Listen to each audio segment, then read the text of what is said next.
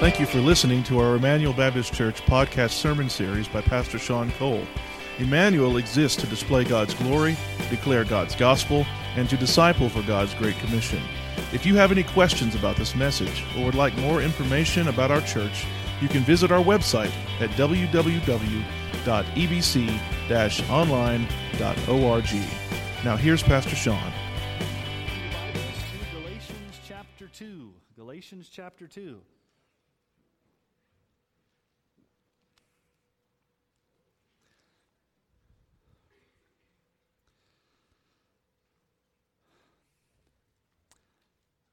About 10, 12 years ago, a pastor became very popular when he took over a flagship Presbyterian church in Florida.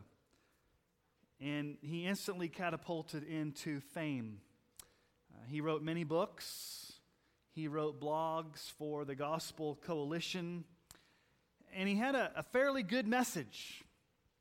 His message was halfway good.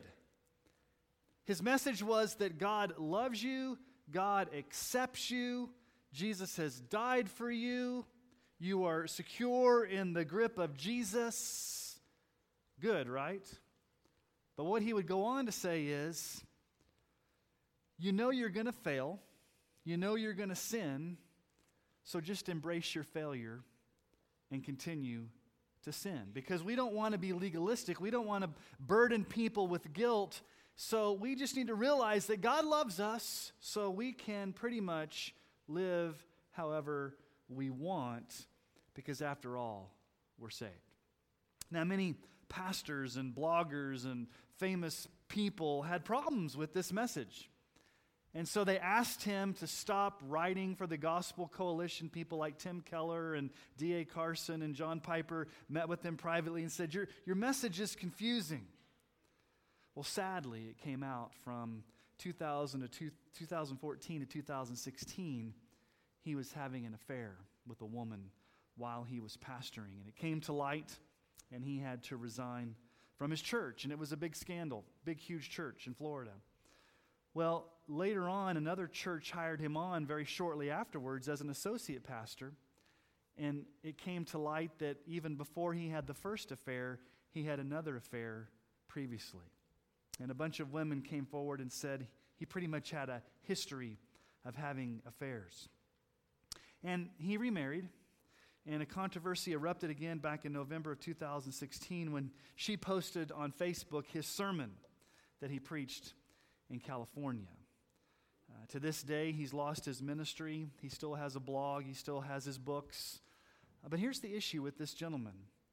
His personal theology reflected in his lifestyle. It caught up with him. I know I'm forgiven. I know I'm saved. I know I've got my free ticket to heaven. I know that I'm once saved, always saved. I'm eternally secure. So therefore, because that's true, and I know I'm going to fail, I know I'm going to have struggles, I might as well just embrace failure.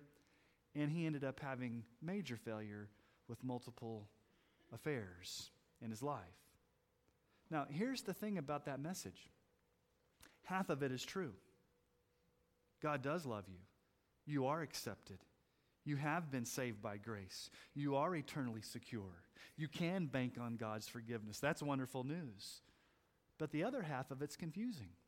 Does that mean we can just live however we want? Because after all, we're going to heaven? Last week, we began to look at Galatians chapter 2, the ending of this passage. And we were struck with the most important question that anybody can ask. And the question we asked last week is, how can you, as a guilty sinner, have a right relationship with the holy God? And we found out that the answer is not by your works, but by faith alone in Jesus Christ. And so when you trust Jesus Christ, something wonderful happens to you. All of your sin, past, present, and future, gets credited to Jesus, and all of his perfect record of righteousness gets credited to you, and therefore God can make that legal verdict. He can look down upon your life, and God can say forever, once and for all, you are not guilty. You're accepted. You are a child of God once and for all. And that gives us assurance, that gives us comfort, that gives us joy, that takes away a lot of guilt and fear that we have in our lives to know that God can declare us not guilty once and for all. And that's the heart of the gospel. The message of the gospel is we're saved by grace alone, through faith alone, in Christ alone. We have this new position. We're accepted, we're loved, we're forgiven, we're secure in Christ. Yet, there's something we need to fully understand in light of this teaching. John Calvin has famously said, "It is faith alone that justifies, but the faith that justifies is not alone." Now, what do I mean by that? Probably the best text that illustrates this is Ephesians 2, 8 through 10. You're very familiar with this passage of Scripture, Ephesians 2, 8 through 10. "For by grace you've been saved through faith. This is not your own doing, it's the gift of God, not a result of works, so that no one may boast." Okay, stop it right there. Saved by grace. Grace alone. You can't boast. It's not by works. God saves us by grace. But verse 10 tells us this: "For we are his workmanship, created in Christ Jesus for good works, which God prepared beforehand that we should walk in them." We are saved by grace alone. We don't add works to be able to be saved. We don't somehow earn our salvation by what we do in our good deeds. We are saved by grace. We're not saved by good works, but we are saved in order to walk in those good works. And so Paul is going to address the outflow, the objection that somebody's going to have to this doctrine of justification by faith alone. Because somebody's going to come along and say, "Now wait a minute, Paul. If it is so awesomely true that you're saved by grace and you're accepted by Jesus and he's forgiven you of all your sins, isn't that going to lead somebody to live however they want? Because after all, they can just ask God to forgive them." And Paul's going to address that and say, no, if you've been justified by faith, you will live for Christ. They go hand in hand. You're saved by grace, and you walk in obedience by that grace. So let's pick up where we left off last week. We're going to read the passage again, and we're going to focus in on how Paul tells us to live the Christian life once we've been saved.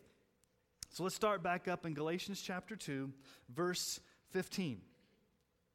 "We ourselves are Jews by birth and not Gentile sinners. Yet we know," this is where we spent all last week, "we know that a person is not justified by works of the law, but through faith in Jesus Christ.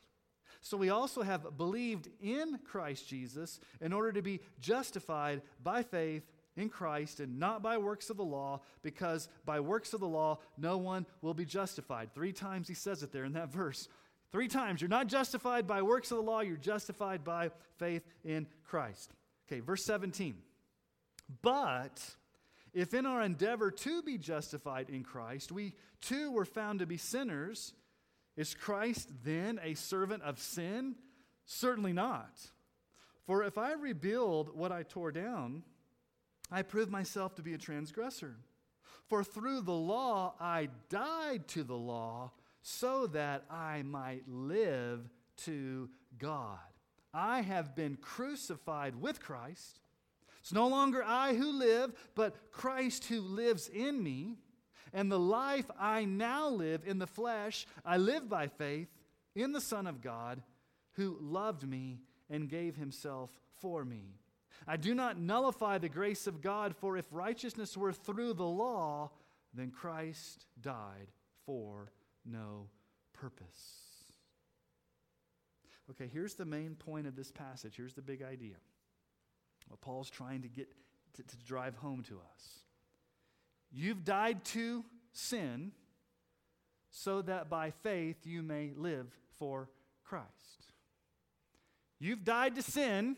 You've died to your old way. You've died to the law. Now you have been raised to new life to live for Jesus, to live for Christ, to live for God. Now, this has historically been called union with Christ. Last week we looked at justification by faith alone. That's how we get into a relationship with Christ, by faith. But once you're into that relationship, you're united with Christ, and that will affect how you live your life. So they go hand in hand. So what I want us to do this morning is to explore 5 truths that this passage teaches about our union with Christ. If you've been united with Christ in faith, if your old life has died and you're a new creation in Christ, what does that look like? How do you live? How does that express itself in your life? That's what Paul addresses here in this passage in Galatians. So let's look at the first truth.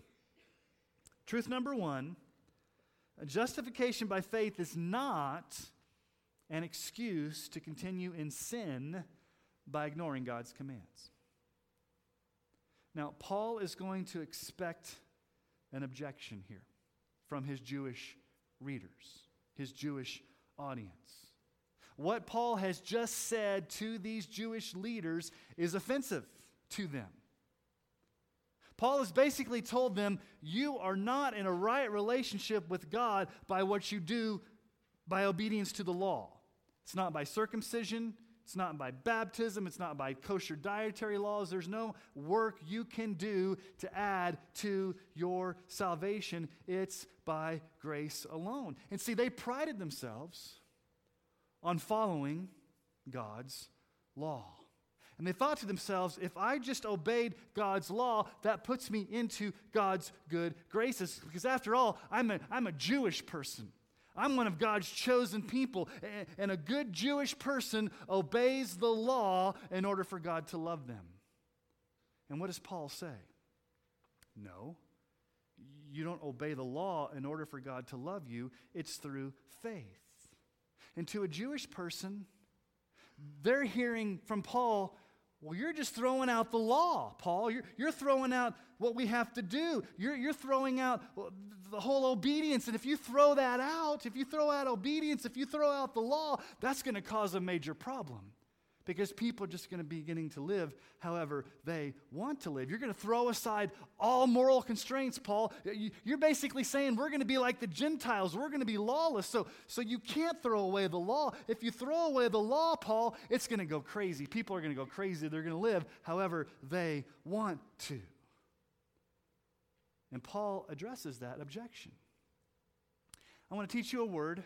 It's a big word, but sometimes it's good to learn big words. It's called antinomianism. Anti means against. Nomos is the Greek word for law. Antinomianism. I don't expect you to remember this word, but it's alive and well. It's been alive and well in the church ever since the very beginning. What this says is because I'm saved by grace, and because I'm forgiven, and because God loves to forgive, because that's true, there's now no more need for me to live for Jesus. I can live however I want. Because after all, at the end of the day, I can just ask God to forgive me and He'll forgive me. No pursuit of holiness, no desire to follow Christ in obedience. It's basically called cheap grace. And Paul here says, if that's what's true, if that's what I'm saying, look at verse 17. Is Christ a servant of sin? Certainly not. This is not an excuse. What I'm teaching is not an excuse for people just to continue to live in sin. There's a definite change that happens when you've trusted Christ for salvation. It's not just license for you to go live however you want. Because what these Jewish people are thinking is, there's no such thing as a free lunch, Paul. That is too good to be true. You're telling me, Paul, that all a person has to do is simply trust in Jesus Christ alone? It's not works, it's trusting? And Paul says, yes. It's simply trusting in Christ alone. And the Jewish audience says, now wait a minute, Paul, if that's the game you're going to play, that's going to lead people to live however they want because they're not going to care about obeying the law. And Paul blows that out of the water and says, listen, I understand. I understand your fear. I understand that if you get rid of the law, people are going to live with no boundaries. They're going to live in flagrant sin. That's not what I'm saying. That's not what Paul's saying. Paul's saying, listen, there are two ways you can come to God. You can come to God by works of the law that's only going to leave you in sin. It's only going to leave you in bondage. It's only going to keep you trapped in this ongoing treadmill of trying to earn God's approval. That is death. The other way to come to faith in Christ, the other way to have a right relationship is by faith alone, not by works of the law. And they're misunderstanding him because they're thinking, that's too good to be true, Paul. If it's simply faith, then that means people are going to live however they want with no regard for the rules, no regard for God's standards. And Paul says, by no means. By no means. Verse 18, if I rebuild what I tore down, if I go back and try to rebuild what I tore down, the law, I'm just going to be putting myself right back into sin. Now, Paul addresses this issue in Romans chapter 6. Verses 1 through 3. It's the same exact argument, the same exact objection that people are going to have. When you hear the truth of grace, sometimes it is too good to be true. Now, you're telling me that all my sins can be forgiven by simply trusting in Jesus? Yes. Well, that means that people are going to live however they want because it's grace. And Paul says, listen, let me give you an answer to that. Romans chapter 6, 1 through 3. What shall we say then? Are we to continue in sin that grace may abound? Okay, am I supposed to keep on sinning because God's going to keep on forgiving? So some people have this attitude. I really love to sin. It's fun. And God really loves to forgive. So let's keep this relationship up as long as we can. I'm going to keep on sinning so God can keep on forgiving. And Paul says, by no means. Verse 2. By no means.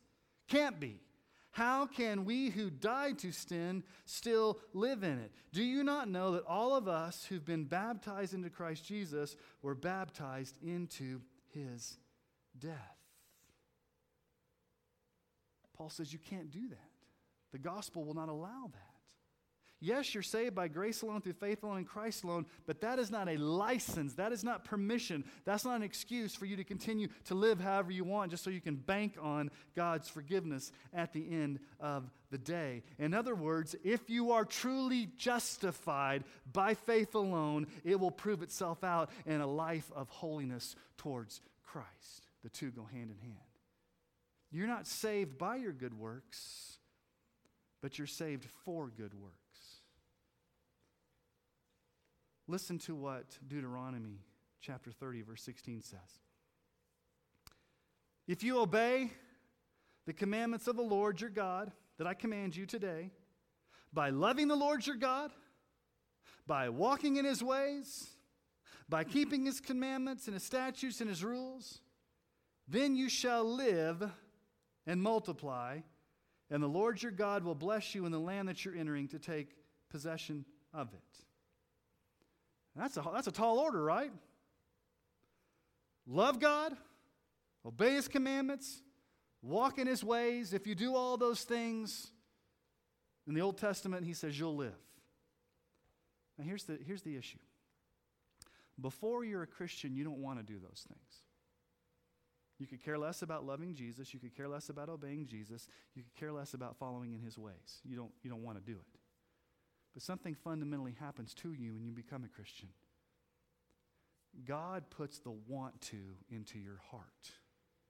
He gives you the desire. So you now have new desires. If you're a Christian, you should have new desires in your heart to where you want to love God, obey God, follow God. Not so that you can be saved. Paul blew that out of the water last week. You don't do these things in order to be saved. You do these things as a result of being saved. So you still obey. You still walk in holiness. You still follow Christ. But you do that after you're saved because a fundamental change has happened in you that's given you the ability to do that through the power of the gospel. Martin Luther says that we bear fruit in good works. Good works are not the cause of our salvation. They're the fruit of our salvation. The tree makes the apple, not the apple the tree. 2 Corinthians 5:17. Therefore, if anyone is in Christ, he is a new creation. The old is passed away. Behold, the new has come.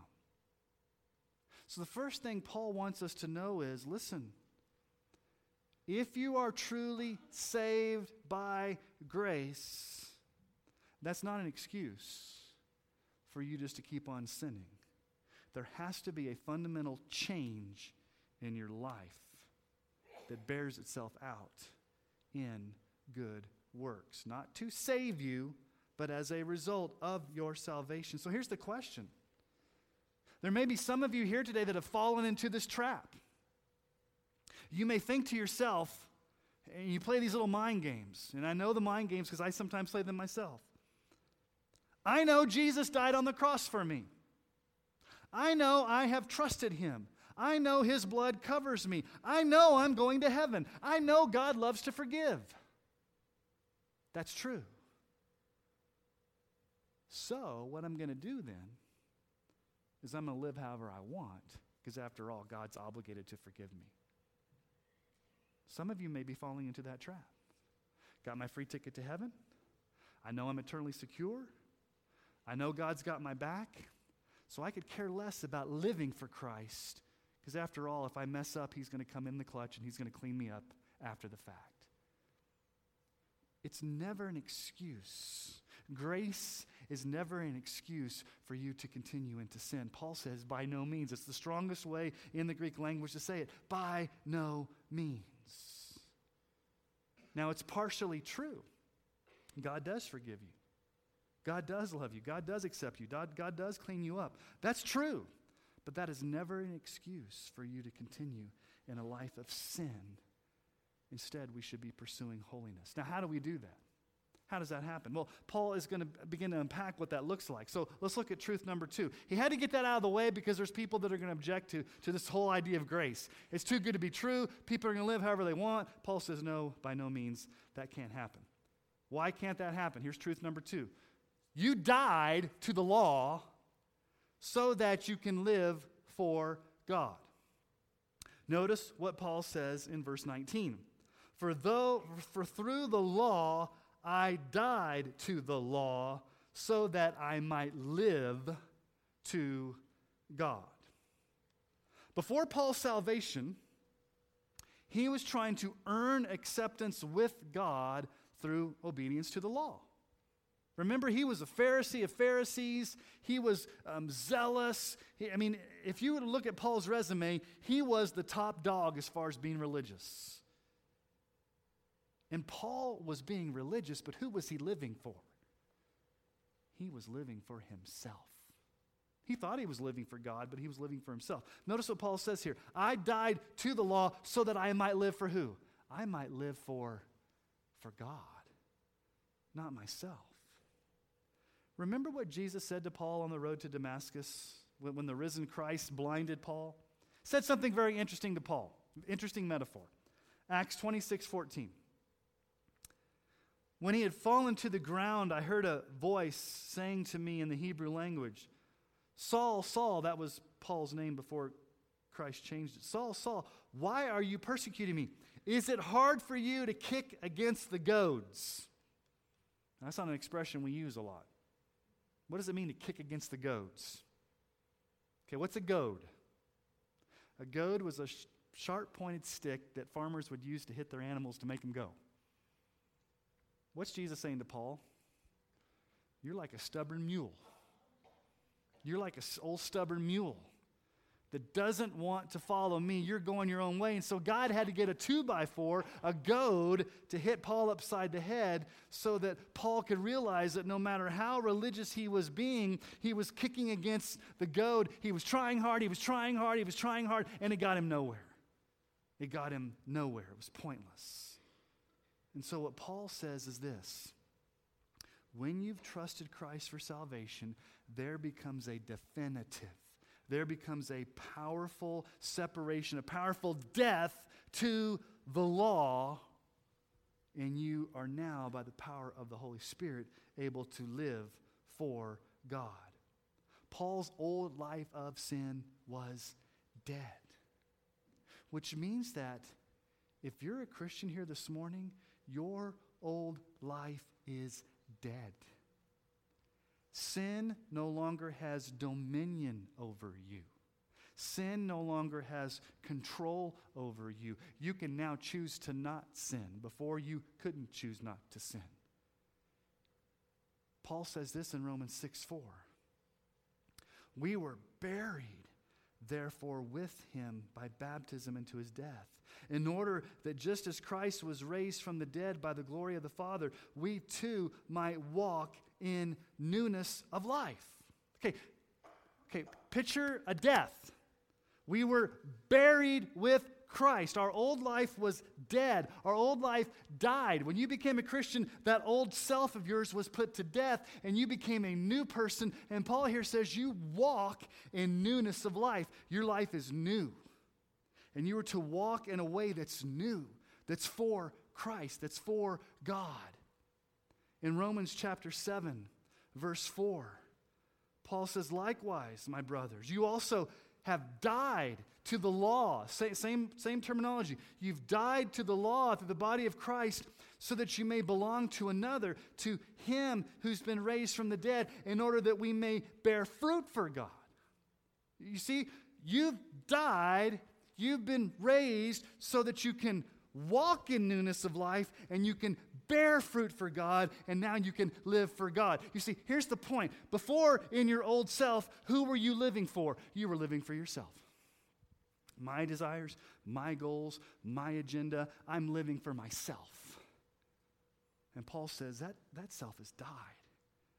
As a Christian now, you are to be living for Christ, not for yourself. You are to be living for Christ. What does Paul say in 1 Corinthians 10:31? Whether you eat or drink or whatever you do, do all to the glory of God. If you're a Christian here this morning, the issue is not whether you've died and been raised to new life. That's happened. The question is, are you living in the reality of that? Are you living a life that's pleasing to God? Are you walking? Is your lifestyle a new lifestyle? Are you bearing fruit for God? Here's the fundamental question. Are you living for yourself or are you living for God? That's the bottom line. Are you living for yourself or are you living for God? Paul says, my old life has died to the law so that I may now live for God. My desire is to live for God, to live for Christ, to walk in newness of life. And Paul, so thirdly, Paul makes it even more graphic. Paul uses this interesting language here. So here's truth number 3. You have been crucified with Christ. Now what in the world does this mean? Who died on the cross? Not a trick question. Who died on the cross? Jesus. Then why would Paul say you've been crucified with Christ? Were you there 2,000 years ago when Jesus died? That word crucified is in what we call the perfect tense, which means that at a point in time when you became a Christian, you were crucified with Christ and you continue to be crucified with Christ. In other words, your entire life is a crucified life. You live the crucified life. Now what does it mean? What does it mean? Paul says in Romans 6:6, we know that our old self was crucified with him. in order that the body of sin might be brought to nothing, so that we would no longer be enslaved to sin. Now, I can't fully explain this. And theologians can't fully explain this. So let me do my best to try to help us understand what this means. Somehow spiritually, over 2,000 years ago when Jesus died on the cross, you were there with him in that death.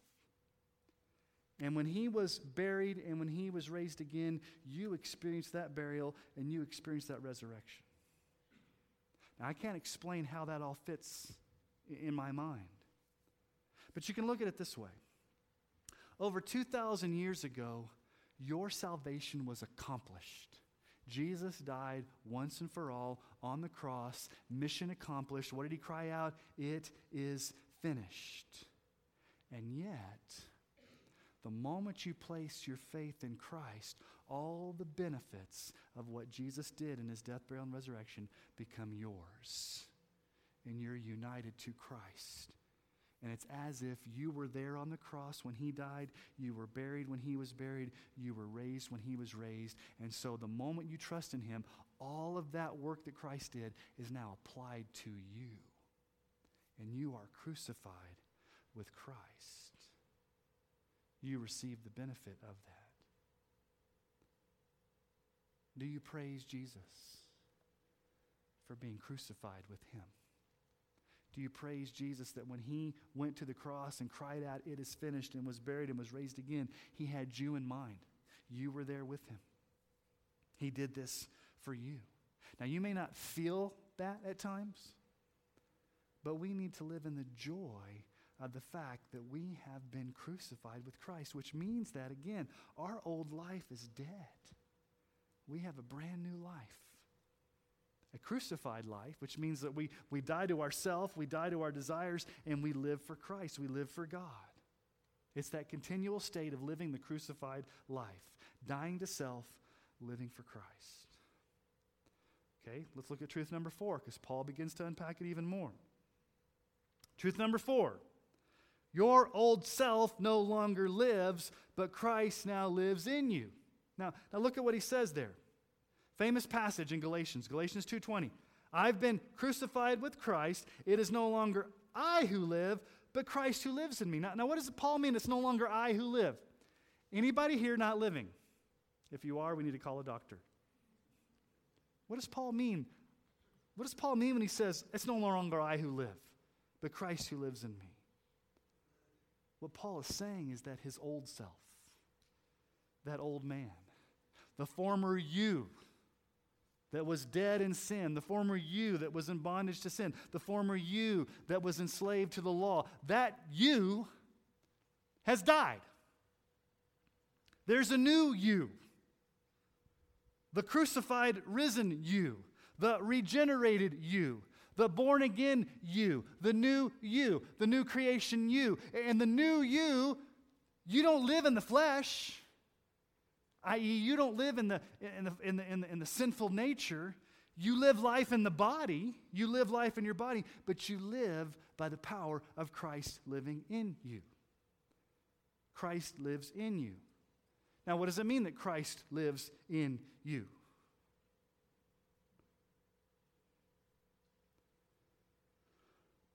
We know that Jesus is risen from the dead. Where's Jesus right now? Theological question, where's Jesus right now?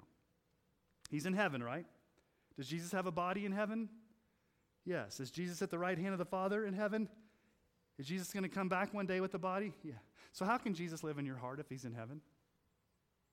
How does he do that? Well, we don't have to guess. Jesus promised over and over again, especially back when we were going through the Gospel of John. Who did Jesus promise to live in us? He sent the Holy Spirit. So Christ lives in us through the Holy Spirit that he's given us. Remember his words to the disciples in John 14:16 through 18?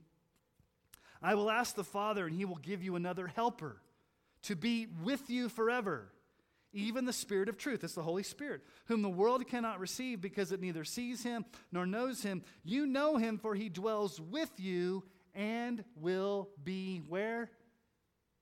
In you. I will not leave you as orphans. I will come to you. The Holy Spirit will live in us. So when this old life died and we received this new life, the old has gone away. Behold, the new has come. Christ has implanted into us His very Holy Spirit to empower us, to give us strength, to give us grace. So the life that we live is not us living it. Yeah, we're living it, and we're living it in a body, but it's empowered, it's motivated, it's graced by the Holy Spirit living in us. Galatians 4:6. Because you are sons, God has sent the Spirit of His Son, where? Into our hearts, crying, Abba, Father. John Calvin gives this great image. He says, engrafted into the death of Christ, we now derive a supernatural energy from it as the shoot does from the root. What's the root analogy that Jesus has talked about? You remember John 15:5? I am the vine, you're the branches. Whoever abides in me and I in him, he it is that bears much fruit. For apart from me, you can do nothing.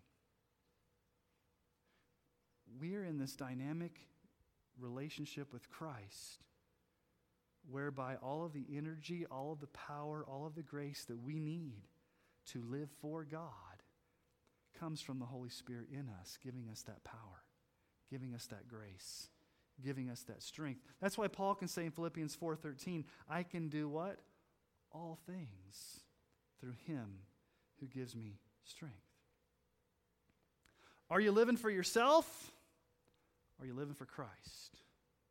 Are you relying upon yourself, or are you relying upon the power of the Holy Spirit in your life? Are you being self-reliant, or are you being Holy Spirit reliant? Okay, here's truth number 5. You live by faith because Christ died in your place. Verse 20. I've been crucified with Christ. It's no longer I who live. Okay, my old self is no longer living. I have a new self. Christ lives in me through the power of the Holy Spirit. And the life I now live in the flesh, I live by faith in the Son of God who loved me and gave Himself for me.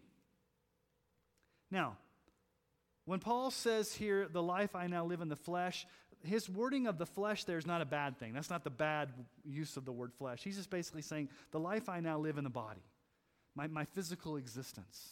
The life that I live every day when I present my body as a living sacrifice, that life is a life of faith.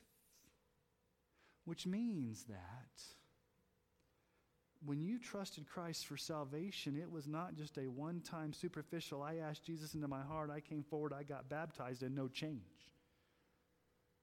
Got a lot of Christians, so-called Christians, that have done that, and there's no change.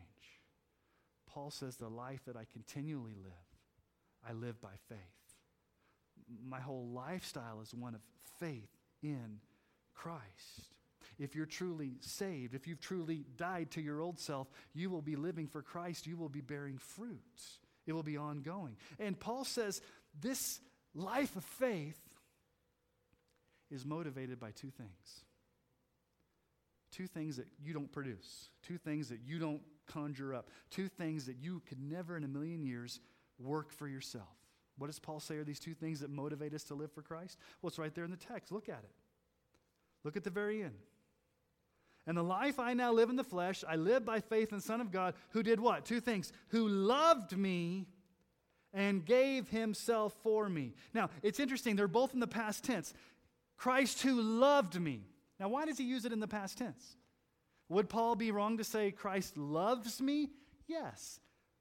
But when Paul says Christ loved me, what does that point to? It points to that point in time where God fully expressed His love for us by sending Jesus to die in our place on the cross as the greatest expression of love. Romans 5:8. God shows His love for us, and that while we were still sinners, Christ died for us. He demonstrated that love. Expressed that love for us. 1 John 4:10, and this is love, Not that we've loved God, but that he loved us and sent his Son to be the propitiation for our sins. So why can you live for Jesus? Because he loved you. And he continues to love you. And you could never begin to love him first. He loved you first. He changed you. He took you out of that pit. He took you out of that sin. He took you out of that deadness and raised you to new life, put the Holy Spirit in you, and has loved you by the cross. That's motivation for you now to live by faith for him. And number 2, he gave himself for you. Same thing. He loved you. He gave himself for you. This is just code language for the cross. He gave himself for you. Romans 8:32. He who did not spare his own Son, but gave him up for us all, how will he not also with him graciously give us all things?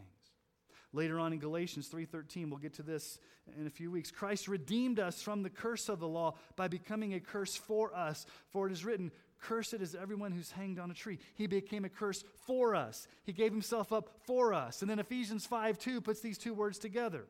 Ephesians 5:2, walk in love as Christ loved us and gave himself up for us, a fragrant offering and sacrifice to God. That little preposition for, huper in the Greek, it means as a substitute for, in the place of, in your place.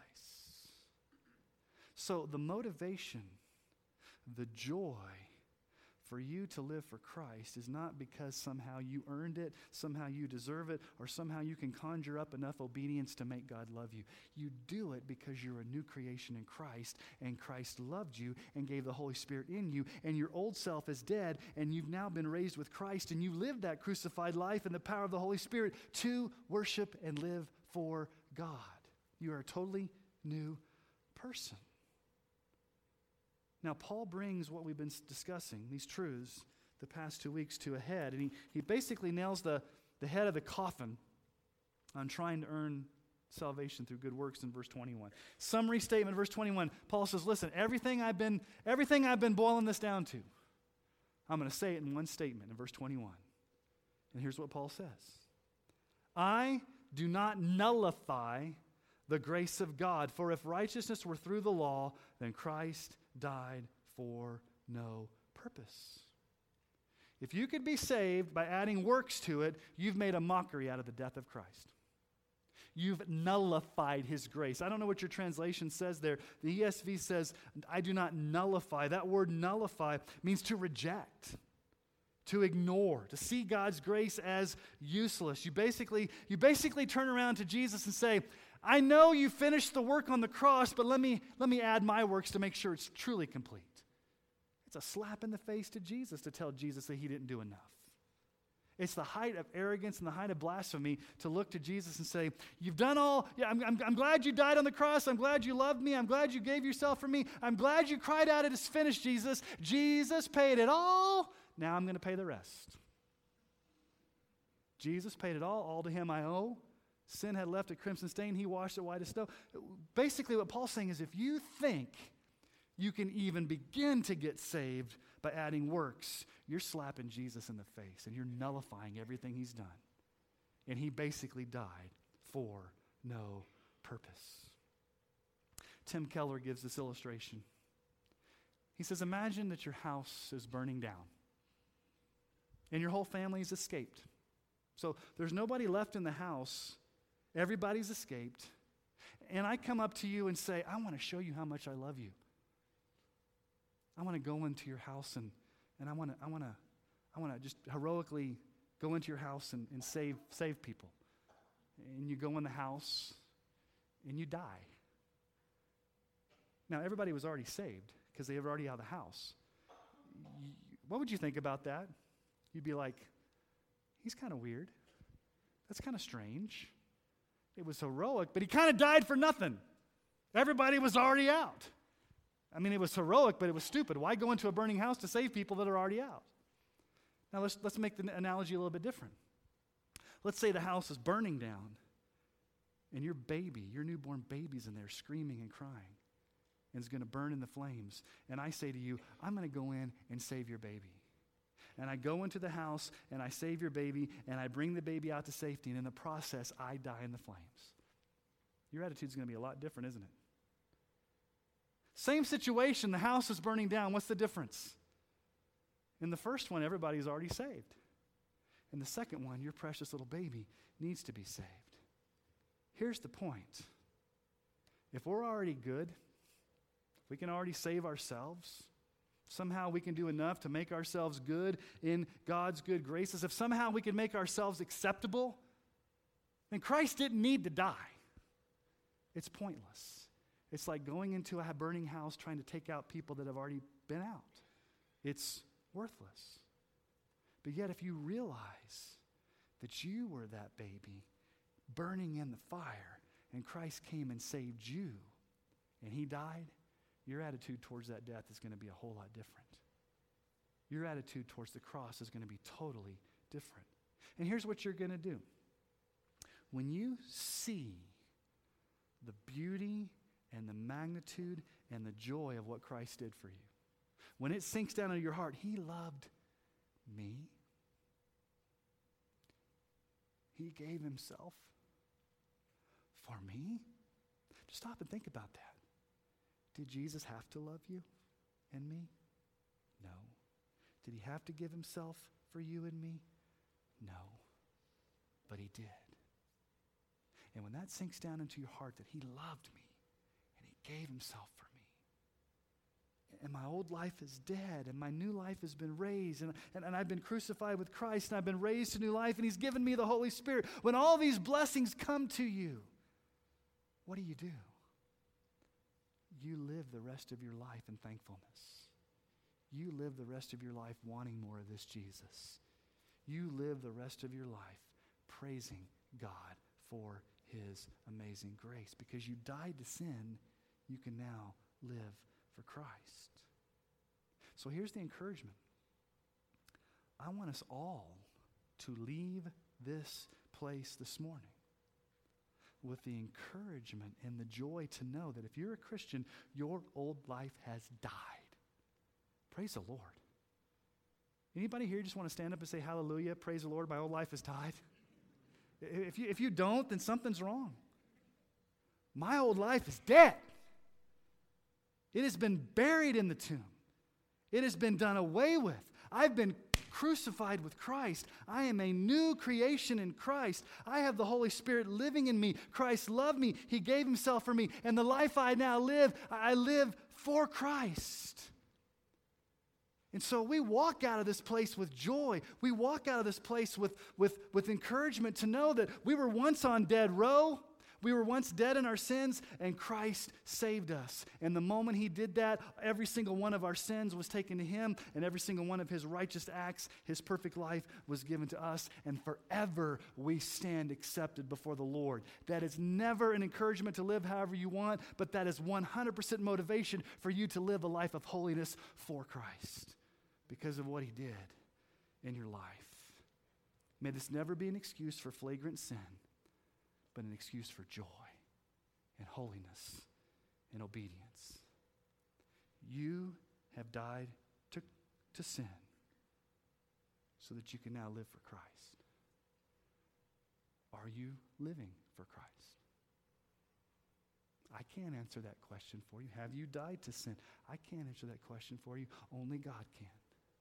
But my prayer is that every person can walk out of this room with joy knowing my old life is dead. I have new life in Christ. Praise the Lord. Let's live for Jesus. That's the joy. So let me ask you to bow your heads this morning. And only you know your heart. I can't look into your heart. I can't even begin to do that. But spend this time letting the Lord search your heart to find out where you are this morning. He will be very clear to you. And the only appropriate response is to cry out to him and ask him to save you, to forgive you, and to change you from the inside out. So would you spend some time in prayer this morning? Therefore, if anyone is in Christ, he's a new creation. The old has passed away. Behold, the new has come.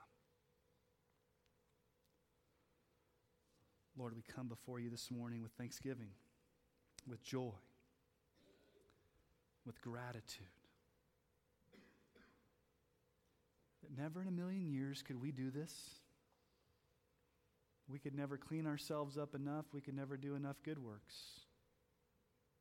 We could never do anything to put ourselves in your debt that somehow you were obligated to save us by what we did. We can't boast. We can't earn it. We don't deserve it. All we can do is fall on our knees that we have a Savior who loved us and gave himself for us. Thank you, Jesus, for going to the cross. Thank you that we were buried with you in baptism and we were raised to walk in newness of life. Our old self is dead. We're now a new creation. And because you've given us the Holy Spirit to live in us, we can live that crucified life. We can live for you, Jesus, and not for ourselves. So, Lord, my prayer is twofold this morning. Number one, if there is anybody in this room this morning that's never experienced that death to their old self and been raised to new life, would today be the day of their salvation, where they can fall on their face and cry out to Jesus and receive that forgiveness, receive that grace, receive that cleansing that only comes from Jesus. And Lord, the other request is that as we leave this place, we would live in the fullness of what it means to live the crucified life, that we would realize we are dead to sin and we're alive to God. And we would obey you, we would pursue you, we would follow you, we would live for you, Jesus, in the power of the Holy Spirit, because you loved us and gave yourself up for us. Thank you for grace upon grace. Thank you for the grace that saves us initially, and thank you for the grace that sustains us ongoingly in the Christian life. From first to last, it's always grace upon grace. Thank you, Jesus. It's in your name that we pray. Amen.